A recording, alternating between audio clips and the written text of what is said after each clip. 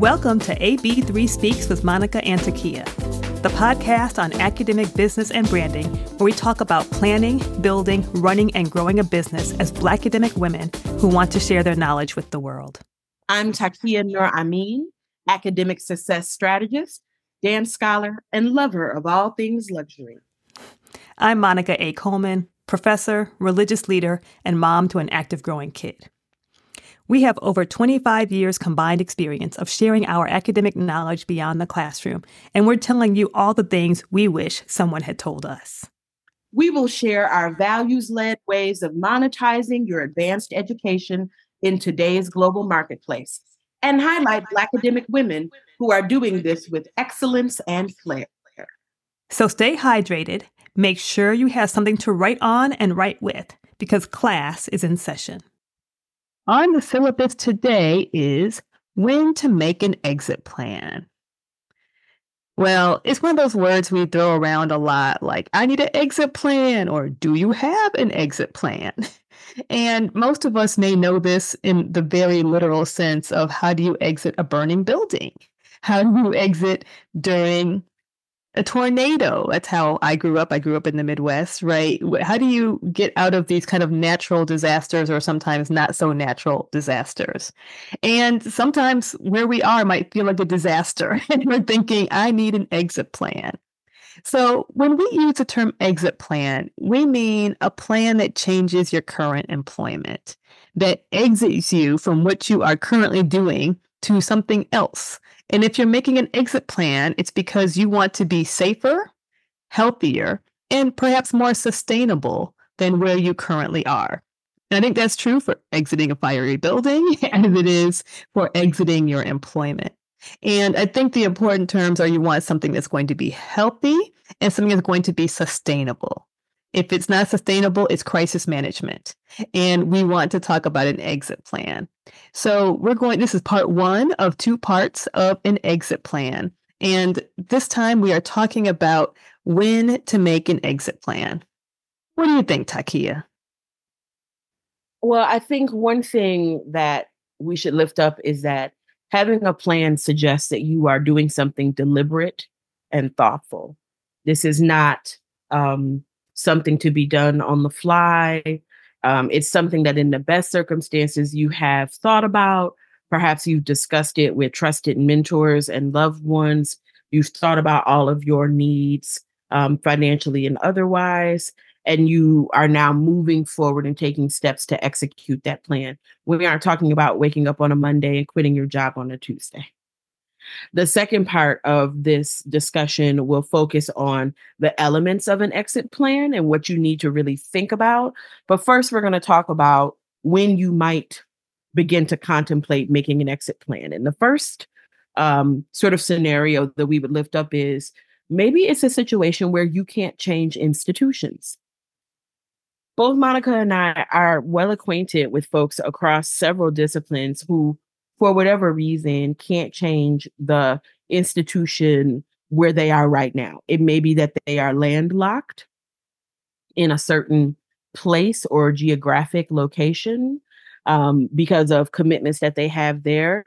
It may have to do with parenting commitments or taking care of a sick relative, that they really need to work in the tri-state area or they really need to work in a particular location. I know someone who doesn't have a lot of flexibility with changing their location because they have a particular health issue. And the best medical care that they have found to manage that health issue is in a particular place. And they can't necessarily think about just moving across the country because they really depend on the expertise and the hands-on engagement of a particular medical team. And so you may find yourself where you are in an institution and you are working as an active faculty member and you're unhappy at that institution or you're unhappy with that institutional type. Maybe you are at an R1 and you prefer to be at a small liberal arts college, or maybe you actually would prefer to be in community college administration. I mean, it could be a range of different things, but you can't necessarily make a big leap because you have other commitments beyond your work, beyond your role, that make it so that changing your institution would be a problem. You got thoughts on that, friend? No, I completely agree. Um, and somewhat, another kind of take on this is sometimes you have a two-body challenge, right? You are partnered with another academic, and it can be challenging to find an institution that is going to hire two academics. Sometimes you're in very similar fields, sometimes you're not in similar fields. Sometimes there's a need for one and not the other. You're trying to get to the same city, maybe different schools in the same city, but very rarely, I've seen it, but very rarely does it work out where both partners have the kind of job they wanted in the same place. And that can be a challenge. And some schools will do negotiating with partner hires and some will not. And you just are working with what you have to work with. And that can be a chance for one of you to think about, well, maybe I don't need to be in the academy, or maybe I don't need to be in the academy full time, and think about other things you can do with this wonderful amass of knowledge that you have, while keeping yourself in the same place with people that you love and somebody who you want to be in the same location with. And you want to both have a fulfilling career and use the knowledge and the expertise and the education that you have fruitfully in the world. Yeah, I would just add to that to say we're in a new moment where you have more women who are achieving and attaining jobs in higher education where they may have a male identified person as the trailing spouse or as the second body in that two body challenge. And unfortunately, I have seen that gender bias play out where institutions are less likely to be supportive of the male spousal hire or supporting that person's job hunt, because there's this assumption of, well, they're a man, they should be able to do this on their own. And why is this person asking for a spousal hire? It's sort of a tale of no good deed goes unpunished. You do the work to get hired in this competitive position. Now you're trying to negotiate for your spouse or your partner. And because of institutional biases, you may end up with more of a challenge in helping that person secure a role than not. I'm not saying it's right. I'm just saying it's real. And that might be a reason to think differently about your exit plan or how you're going to manage your relationship to these institutions. Another thought to consider is maybe your institution is financially fragile. Maybe your institution is financially fragile. And what we really are saying is maybe your institution is going broke. Your institution is going broke. It's selling off pieces of itself, its buildings, its land. Departments and programs are being cut left and right. Faculty are being downsized. These are all signs. These are all signs. The writing is on the wall. You might not want to wait until your program gets axed or that part of the building gets lopped off. An exit plan suggests that you're driving that bus from the front. You're in the driver's seat. And when you're in the driver's seat, you can change the lane that you're in. You can change the route that you're taking. You can pull over to the median for a minute, catch your breath, and then re-engage. We want you to think about this exit plan as you directing something, as opposed to seeing the writing on the wall at your institution that things are getting smaller and crumbling. And then you find yourself out of a job and forced to make perhaps a quick decision. Speaking for myself, when I feel desperate or really stressed, I don't make great decisions. I'm not saying nothing about you. I'm not saying that that's relatable, but I'm sure some of you are listening just said amen in your chest. When I'm depressed or I feel very stressed out, I don't make the best decisions. So if you're in an institution where you're seeing these signs of financial instability, financial fragility, you might not want to wait until the pink slip shows up. It's time for you to start crafting a plan for yourself so that you can make decisions that you feel more comfortable about and more confident in. And this is the kind of thing where you actually can see the writing on the wall, right? I'm thinking of years ago, I have a friend who worked at a university in New Orleans. Katrina came through and schools got hit hard and departments got closed and there was no prep There was no, I saw this coming. It just came and it hit. And he pivoted and he pivoted excellently, but it had to be a quick pivot. When institutions are financially fragile, you usually see it coming. If you're paying attention, if you're in the meetings, if you're looking around, you can almost Google your institution and know if it's financially fragile or not at some point. And so it's the kind of thing you can see coming. And that might be a time where you say, I think I need an exit plan for my own financial stability.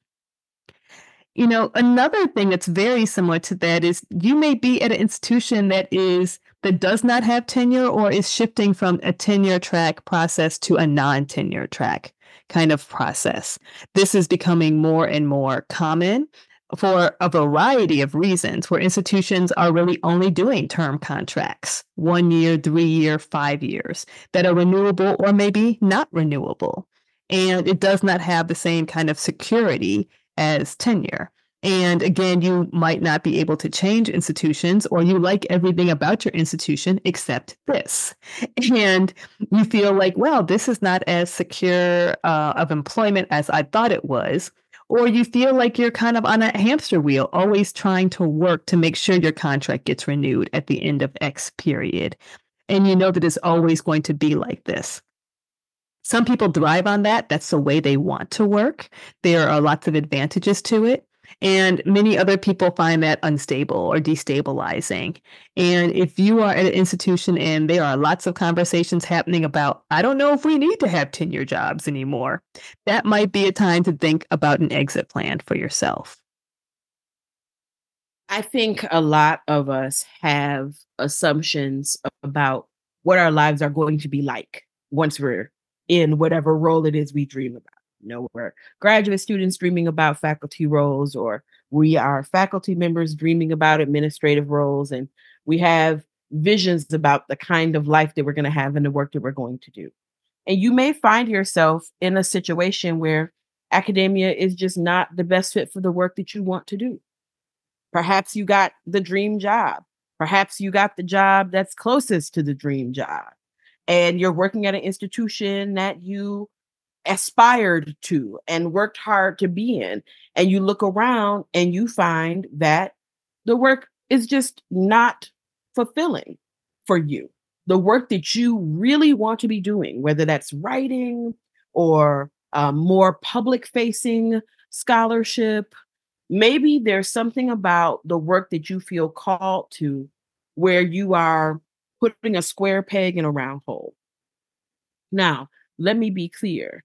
There are those of us in the academy who intentionally occupy a kind of oppositional intellectual position with the kind of mainstream discourses in our disciplines. And that's going to create some friction, and that's going to create some challenge. That's not what I'm talking about.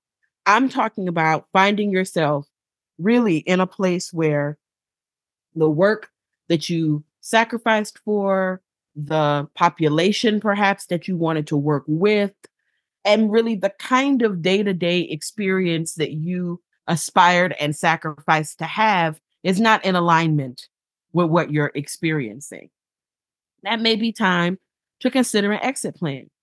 And remember, exit doesn't necessarily mean leaving higher education as an industry in its entirety. I try to remind people that, one, higher education is an industry, and there are lots of ways to be in higher ed. Okay. So make sure you join us for the second half of this discussion when we talk about, how to craft an exit plan. It might not be all or nothing. You may choose to change institutional types and keep one foot in and kind of one foot out. There's lots of ways to think about that we'll talk about in the second half of this episode. So I think that some of us get caught up in this all or nothing idea. And because we can't conceive of what the nothing might mean for our lives, we stay in situations where the work we want to do is not a fit for where we are. If you are finding yourself in that situation, I don't know that it means you need to change your interests. It may be about finding a more suitable way for you to engage the academy. Analogously, sometimes you really like the work you're doing. It's a great fit for academia, that you have skills and talents and gifts and information that works best in the academy, but you can't do it in the particular institution where you are, and you might not be able to change institutions. I will give an example. I have worked in very small institutions that don't have a lot of administration, period. There just aren't many administrative roles to have. If I had administrative aspirations, there aren't many choices, right? It's like faculty, associate dean, dean, president, right? There's no provost, there are no vice provosts, there are no associate provosts, there aren't even department chairs. So if those were the kinds of things I wanted to do, that institution isn't even structured to do that. So that would be one kind of example where you might know what you want to do. You're very much locked into an institution for a variety of reasons we've just discussed, but you can't do it in the kind of institution where you are or in the exact institution where you are. But you still have these gifts and skills and perhaps desires, and you would like to, live them out or work them out, but you just can't do it where you are. That's when you also might be thinking about an exit plan. Yes, that's true. Similarly, if you find that where you are is compromising the quality of what you're doing, you may want to think about an exit plan. And this is complicated because it requires you to really engage in some deep self-reflection and to be really honest with yourself about how you are engaging your day-to-day work. If you are in a role, for example, where you are teaching and you find that you no longer have an interest in or a value around your teaching and working to enhance the knowledge, wisdom, and resources of the learners that you are with, and you're compromising the quality of someone else's learning experience, then maybe this isn't the place for you right now. Maybe it was 10 years ago, and maybe the bird has flown the nest. Maybe it's time to do something else. Now, let me be clear. We all have bad days. I think that's true in any position. I think that's true if you were, I don't know, the CEO of a corporation. We all have days where, the lesson plan didn't work. The technology in the classroom was funky. Something happened in a meeting and did nobody listen to you. And we all have bad days. But if you're having 30 bad days in a row, 60 bad days in a row, 90 bad days in a row, and you're finding that you no longer have the interest or commitment to do excellent work on behalf of those who you've been positioned to serve in your role, then maybe it's time to think about, this might not be the right place, or maybe the role that I'm in is not the right role for me at this point. This was a best fit for me 5 years ago, 7 years ago, but at this point professionally, I need to be doing something else. To me, it's like shoes. I love shoes, but if it's not a 9.5 wide with some arch support, I can't do nothing with it. And when my feet hurt, I'm not a very nice person to be around. So if you're finding yourself in a role that feels like a bad fitting pair of shoes, it might be time to rethink your relationship to that role. What was great 10 years ago might not be great now. What do the kids say? Yesterday's price is not today's price. So, don't excoriate yourself for changing and growing and shifting. It's okay. It may be that the dreams and goals you have for yourself as a master's student or a doctoral student, perhaps you met those. And so now it's time for new dreams, right? If we need to put a kind of positive spin on this, maybe it's time for new dreams. And new dreams might include a different role or a different relationship to the academy, which requires you to craft an exit plan. And thinking on that line, sometimes you get bored. Right. Sometimes you've just done something, you know how to do it well, you've done it well, you still could, but you're bored. And you could dial it in. And there's always a season where, you can dial it in and the quality of what you're doing is still excellent. And then there's a time when you're dialing it in and you don't want to be there. They don't want to be there. Don't nobody want to be there. Like there's just no passion anymore at what you're doing.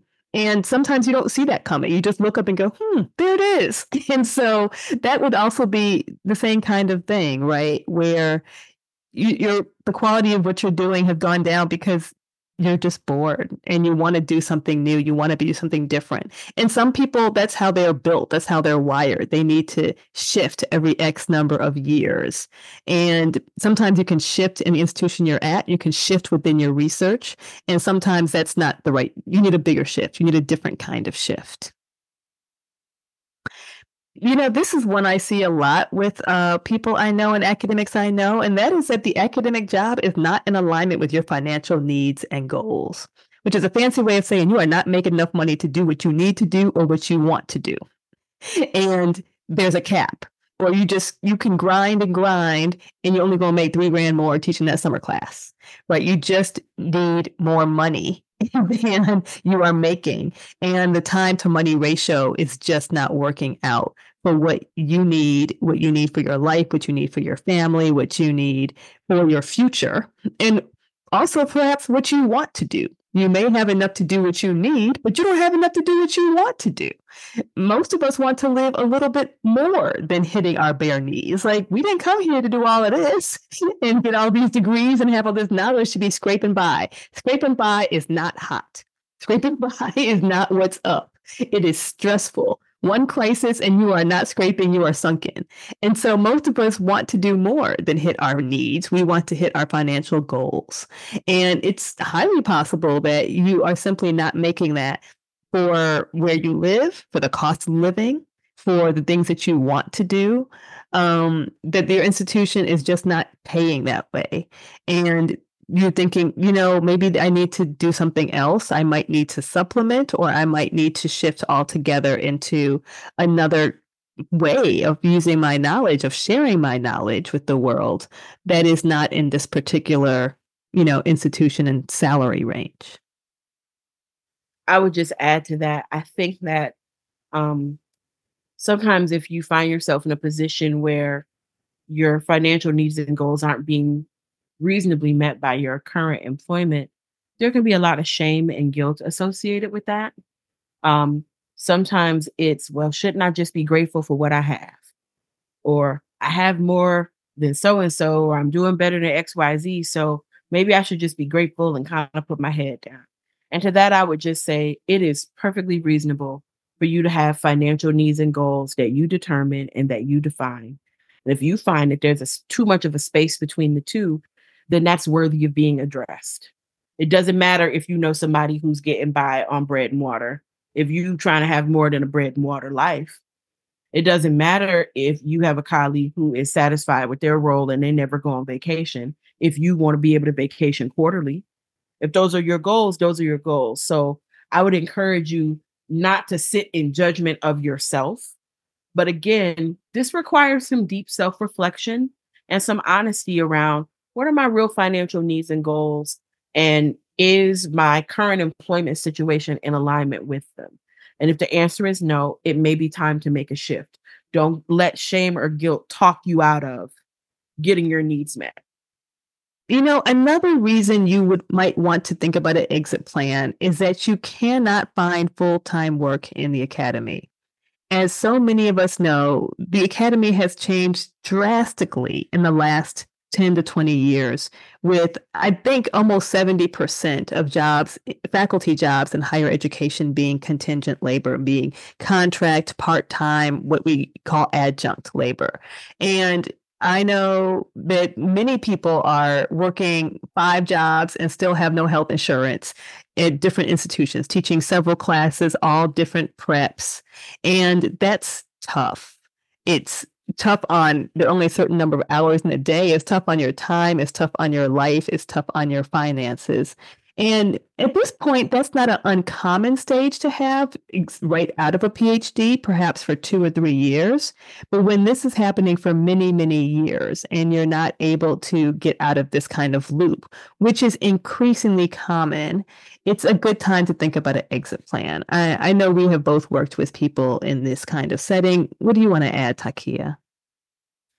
I would just add, as someone who started my teaching career in the academy as an adjunct, as contingent labor, that if you find yourself in a position where you're only able to patchwork together these adjunct roles or these contingent jobs, that is not a referendum on how good you are as a teacher, as a classroom practitioner, as a scholar, as a writer. The job you get, the work you secure, is not necessarily always a reflection of how good you are in doing that work. So don't allow that reality to make you second guess what you're bringing to the table. We're seeing more and more people in higher ed for whom contingency is the name of the game, for whom patchworking together positions across more than one institution is how they've been paying the bills. And I have no negative judgment about that. We do what we have to do to get it done. Where I'm from, they say, get it how you live. So if that's what it is, then that's what it is. And there's no shame in that. But if you find that that's the way it's been for many, many years, and you have a desire for a different kind of position, and you've never really been able to make that transition, you've never been able to get into a more permanent role, it may be time to think about an exit plan or rethink your relationship to the academy and how you show up in the work that you do and the work that you want to be doing going forward. Just don't get yourself in the Jedi mind trap that your work is somehow fundamentally less than excellent. What we're seeing with the rise of contingent labor is a reality of our industry, not necessarily a reflection on the quality of people working in the industry. Another time that people often think about when to have an exit plan is when you're approaching retirement. So nowadays, many people aren't thinking of retirement in the same ways we used to. Now, we know that people tend to retire from the academy at a much later age because we can do this kind of work until longer into our years, right? Some people don't retire until 75, 80, or 85. Other people see retirement a little bit differently and think, well, I'm going to stop doing this, but I'm not going to stop being active. I'm not going to stop using my mind. I'm not going to stop writing or sharing knowledge. And so you're thinking about what might I do after I retire from teaching 2-2 and going to faculty meetings and sharing theses and dissertations kind of thing. If you're at a research one kind of university, what might I do after I do that? So I still am active. I'm still using the knowledge I have. I still have some kind of income. I'm still doing things that bring me joy, still doing things that I enjoy and that, of course, you can find sustainable. So we have definitely worked in AB3 with clients who are seeing retirement on the horizon. They're 3, 4, or 5 years from retirement and thinking about what might my exit plan look like as I literally am going to exit this way of being in the academy. And I'm looking to do something else with my time and with my life and with my knowledge. The last one, which I'm sure many of you might find relatable, is if you are in a toxic or dysfunctional work environment. And now we hear this kind of language, toxic, dysfunction, thrown around a lot. But, we're talking about something very specific. If you find yourself in a work environment that is more interested in your labor than your ideas, where you feel regularly or consistently undermined, where you are responding to things situated from your expertise, and that is regularly being dismissed. Those are things that you don't have, that's toxic. That's dysfunctional. You don't have to accept that. You don't have to tolerate that. Some of us are very embodied people. I know I am. And I had a job once where every time I would go to this place to work, I would have a very serious physical response. My mouth gets dry, the hand starts sweating, the headache begins. You're having these physical signs that suggest fight or flight, like this is not a safe, healthy place to be in. Don't ignore your body if your body is giving you those kinds of signs. I'm not a person who really gets headache. And every time I would go to this one place, it's like my body would revolt. Everything in my physical being was saying, this is not safe. This is not good. Get us out of here. So pay attention to that. Maybe the leadership of your institution has shifted drastically during your time there, and their approach to running the institution is so deeply antithetical to your values, to the way you want to live in the world, to anything you even want to be associated with. Like, it's so bad you get mad when you go to a conference and the name of the institution is on your name tag. Like, you don't even want anybody to know that you're associated with the brand of that institution because it has behaved in such nefarious ways that are out of step with anything you want to be associated with. We can understand that as toxic and dysfunctional as well. So, you know, think about that values alignment. Think about what your body is telling you. Think about the people that you're working with. If you are working with people where the sentiment or the energy is always negative, is always dour, is always about what we can't do. Now, I'm a realist. I understand that there's often a space between the work that we want to get done and the resources that we have available to do it. However, I like to be in environments that feel creative, experimental, aspirational. Okay, well, let's pilot something. Well, who can we partner with? How can we get this done? As opposed to sitting in hour-long meetings about everything we can't do every week. Well, what is the point of being here then? We all just gonna sit around, well, can't do nothing, and then go back to our offices and proceed to do nothing. I mean, that's not gonna work for me. So think about who you're with. Who are you spending time with at work? And what is the vibe? What's the energy? Is it dour and negative and lacking any energy or creativity? That can wear on you after a while. And it can change your sense of what's possible in your own work. Okay. So I would definitely watch out for that toxic, dysfunctional work environment. And I'd like to add to that, some places get very comfortable with their dysfunction and almost brag on it. They're so accustomed to things operating dysfunctionally. And sometimes it's not a big thing, but it can erode you a little bit at a time. I am thinking of the kind of places where everything is political. Everything. Every meeting, there's a meeting before the meeting, the actual meeting, the meeting after the meeting to debrief the meeting and the politic, what you're going to do for the next meeting. And there are too many meetings to do that all the time. And that's what the culture of your institution is. And those kinds of things, you might be able to pull it off for a semester, but 6, 7, 8 semesters in, that's a lot. Right? Especially when you know or you hear that there are places where that doesn't happen. Okay? I remember I hear tell of other places that don't do this. And you know that this is not how you have to work. Like, it can almost become so normal that you think this is what it is. And we're here to tell you that no, it's not actually what it is. That's not how all of academia or all of jobs have to be. It's an unhealthy work environment, and you can get off the roller coaster. Right? You can actually stop going up and down and get off the roller coaster. And that might be a time when you're like, I don't want to do this next semester or for the next 5 semesters or until I retire. I like to have a different kind of work environment.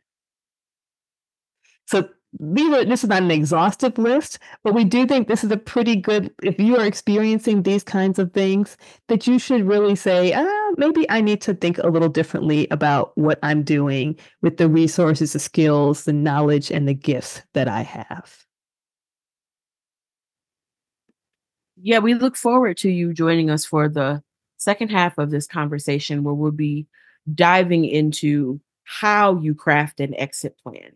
Again, we want you to make decisions that are thoughtful, deliberate, sustainable, and that make you feel confident in your career and in the next steps that you take on your own behalf.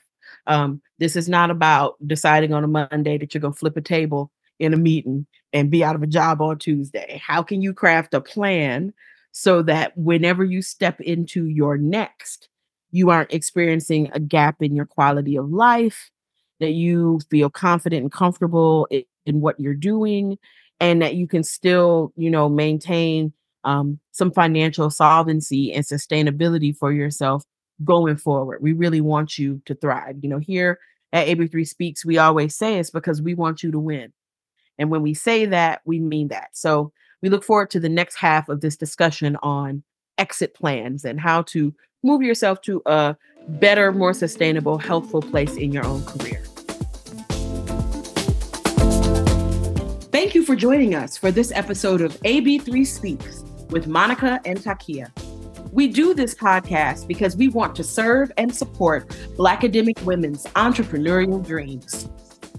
So subscribe and leave us a rating and review on iTunes or Spotify or wherever you listen to your podcast.